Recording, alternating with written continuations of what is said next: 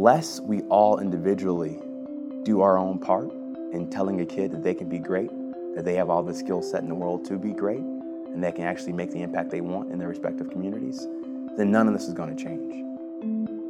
During stints in spots like Washington, D.C. and New York City, Justin Bibb has learned a thing or two about entrepreneurship.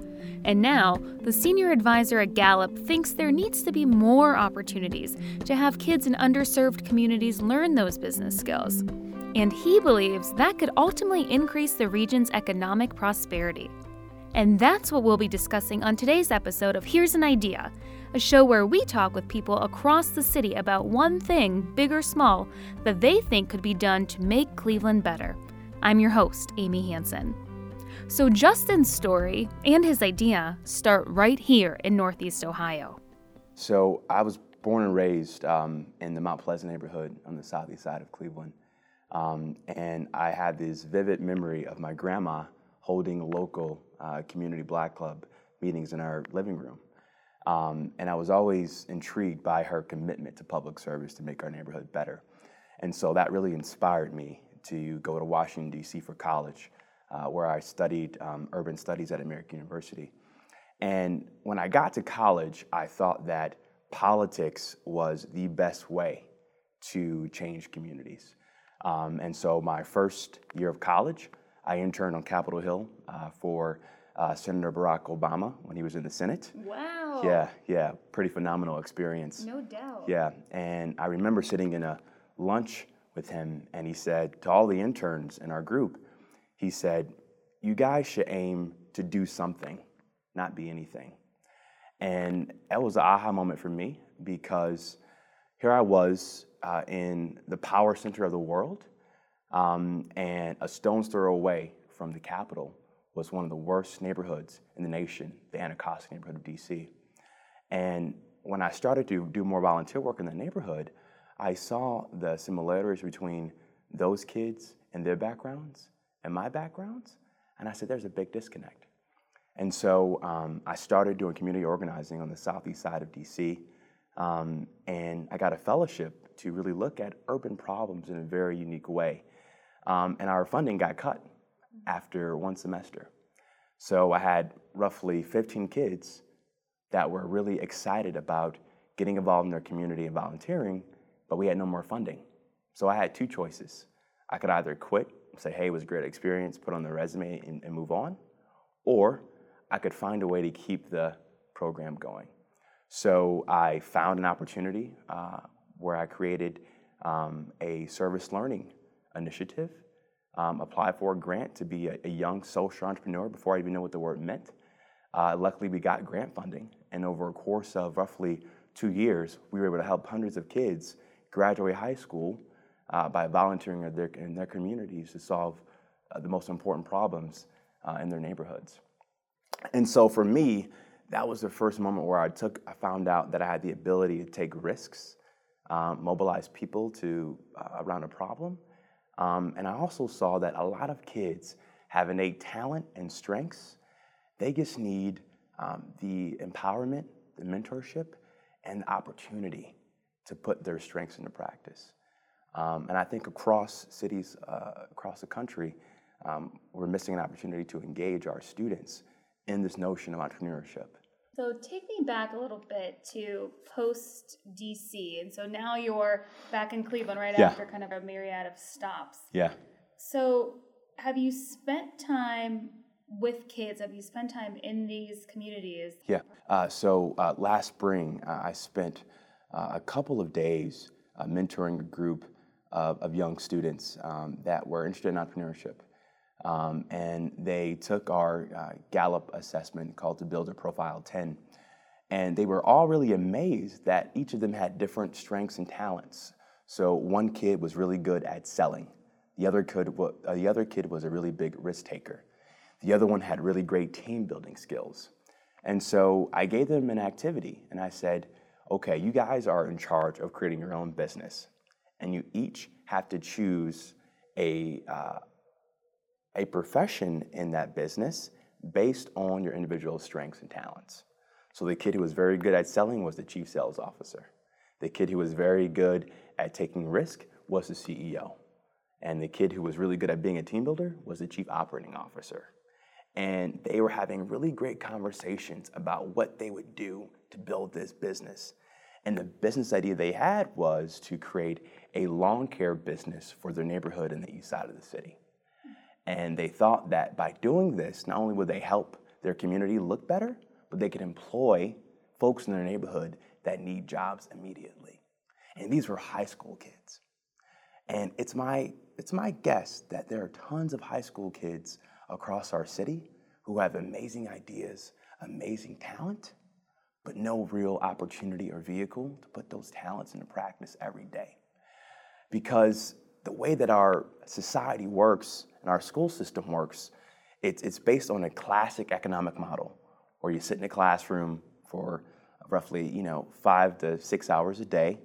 A teacher teaches you what you need to know to pass a test, and then you get a certificate to graduate high school, and that's it, right? But rarely do we look to students and leverage student voice to build those policy programs and ideas to make sure that we're aligning education to what makes them passionate about what they're learning. How did the kids identify the problem in their area? They were really just candid about the issues they were dealing with. Several of the students had friends who were in the juvenile detention facility. Several of them had family members who were incarcerated, who were back on the street and had a hard time finding a job. And they were all pretty frustrated that their communities have looked the same since they have been living in them, and nothing has changed. And they were using this idea of entrepreneurship as a creative thinking process to say, well, how can we envision our neighborhood differently? And how do we use our core talents and strengths to create a process where we can actually improve our neighborhoods ourselves and not rely on some nonprofit or government to do that for them? And so it really made me think about the importance of listening to the people we're trying to serve. So whether you're in government or in business, the customer should always come first. And in education and entrepreneurship, rarely is student voice at the forefront of those conversations. So I was just really impressed with their talent and their creativity in that process. So how do we get more opportunities like that one that you helped facilitate to other students? Kind of what's your idea on how to replicate, or is there a way to replicate or make a similar process? Absolutely. So one thing that we piloted at Gallup this summer was we hosted our own Business Builder Immersion Program, partnering with the Mayor's Office of DC through their Summer Youth Employment Program. And we had roughly 15 students intern over a course of 8 weeks, where they understood what their strengths were through a very sophisticated talent development process. We brought in other entrepreneurs across DC to tell them about how to be an entrepreneur, what's that process like. For a lot of kids, they've never met a business owner. They don't even know what the word entrepreneurship means. And for a lot of them, they have the inherent skill sets of great entrepreneurs, but didn't know this was actually a real viable career path for them. And at the end of the program, the students got together to create their own t-shirt business. And they launched this business at the end of the summer, had a fashion show with business leaders, government leaders, showcasing their new t-shirt company idea. And they made roughly $17 worth of profit at the end of the program. So this was a very unique public-private partnership, government, business coming together, focused on helping underserved communities of color get the access that they needed around entrepreneurship education. And it's a low-cost model where if you're a neighborhood organizer or a local business, you could find 10 to 15 students to ensure you're showcasing them what a career in entrepreneurship may look like one day. So how do you get that, or how do you do that here in Cleveland? Is that the magic question, right? That's a great question. I think number one idea would be to really encourage more policy debate about how to align our educational system to the career choices and the jobs that are being created in the future. And I know there are a lot of great models that we have right now in Cleveland with linked learning and getting kids involved in STEM education and the healthcare field. But I think what's really missing is this critical conversation of thinking about what entrepreneurship can look like at the neighborhood level. I think secondly, hitting the reset button on what we think an entrepreneur actually is. So a lot of us think that it's the Steve Jobs of the world or the Mark Zuckerbergs of the world. But to me, my grandma was an entrepreneur. What did she do? She was she owned her own restaurant and bar for a long time. And as someone who kept our community together and whole and safe throughout my lifetime, she had a scarcity of resources, built a network, had an idea, and brought people together to ensure that our Neighborhood Block Club was successful, and created programs like block parties, neighborhood gardens, to ensure that our kids in our neighborhood had an opportunity to get involved and that we were safe. And so I think there are these very innovative entrepreneurs across our city, but we don't think of them as entrepreneurs, right? So people who are taking risk every single day to make our community better, and they don't get a lot of the admiration or the celebration, or they're not in headlights all the time. If a school wanted to create an entrepreneurship program, what would that look like?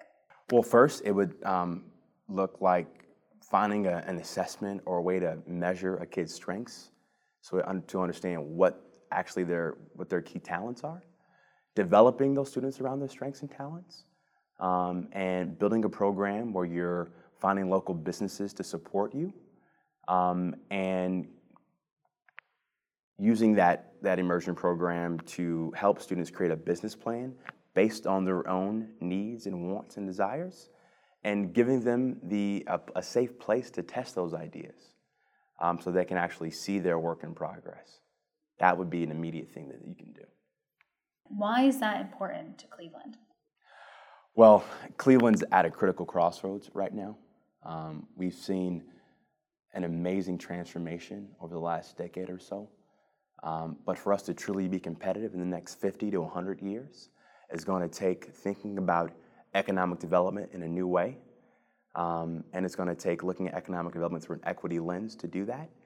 And if we don't solve these big problems structurally around inclusive economic development, then Cleveland truly won't live up to its true potential long term, in my opinion.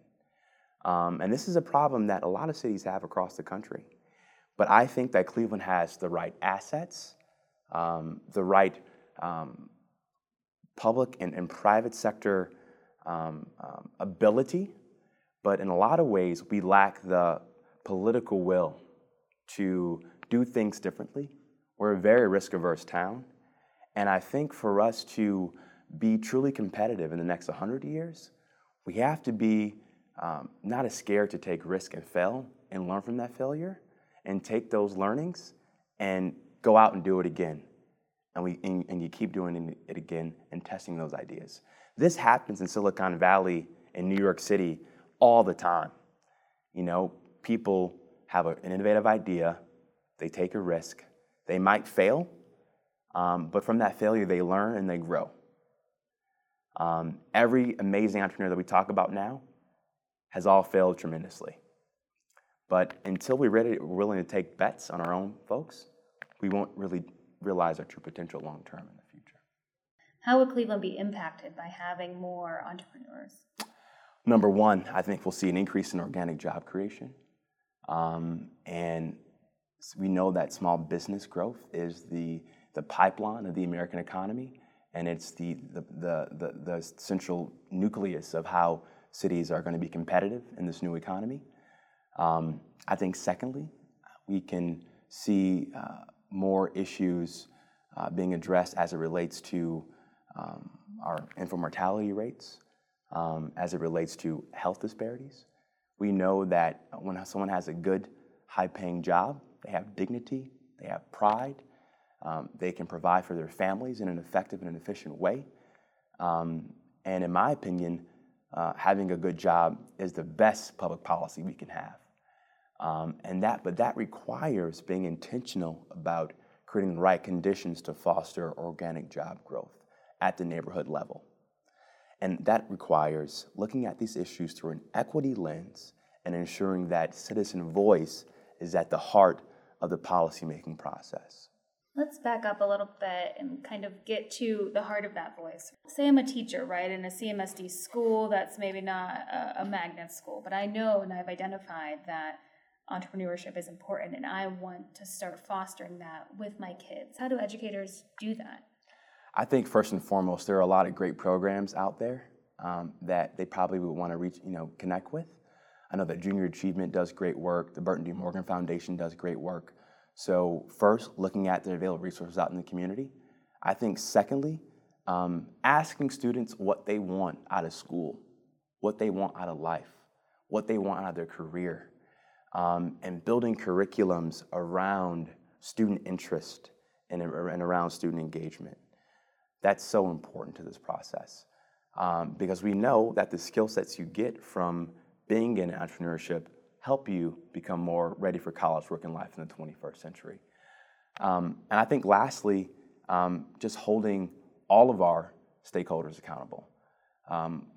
We did a study at Gallup and we found that roughly only 4% of students have actually had an internship throughout their time in middle school and high school. So if every business in our community decided to offer an internship, then that would go a long way in exposing kids to the prospects of what it's like working in a business and how to apply those skills in any sector that you get involved in the future.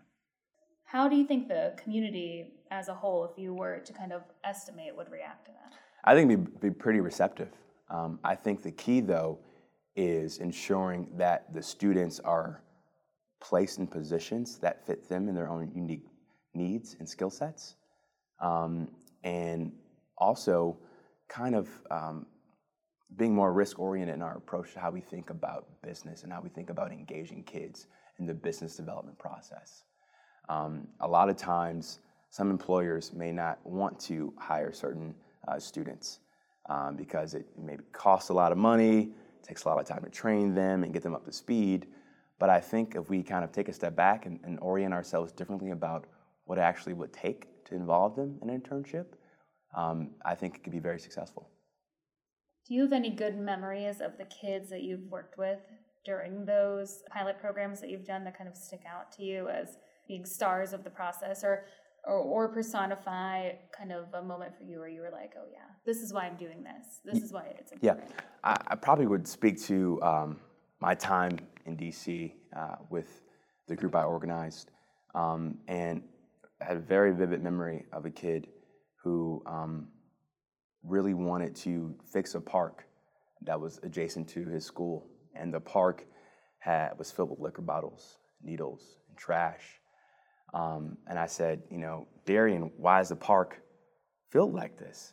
He says, well, we've tried to talk to our school and our community about doing something about it, but they don't think that we have the skill set or the talent to organize to make it happen.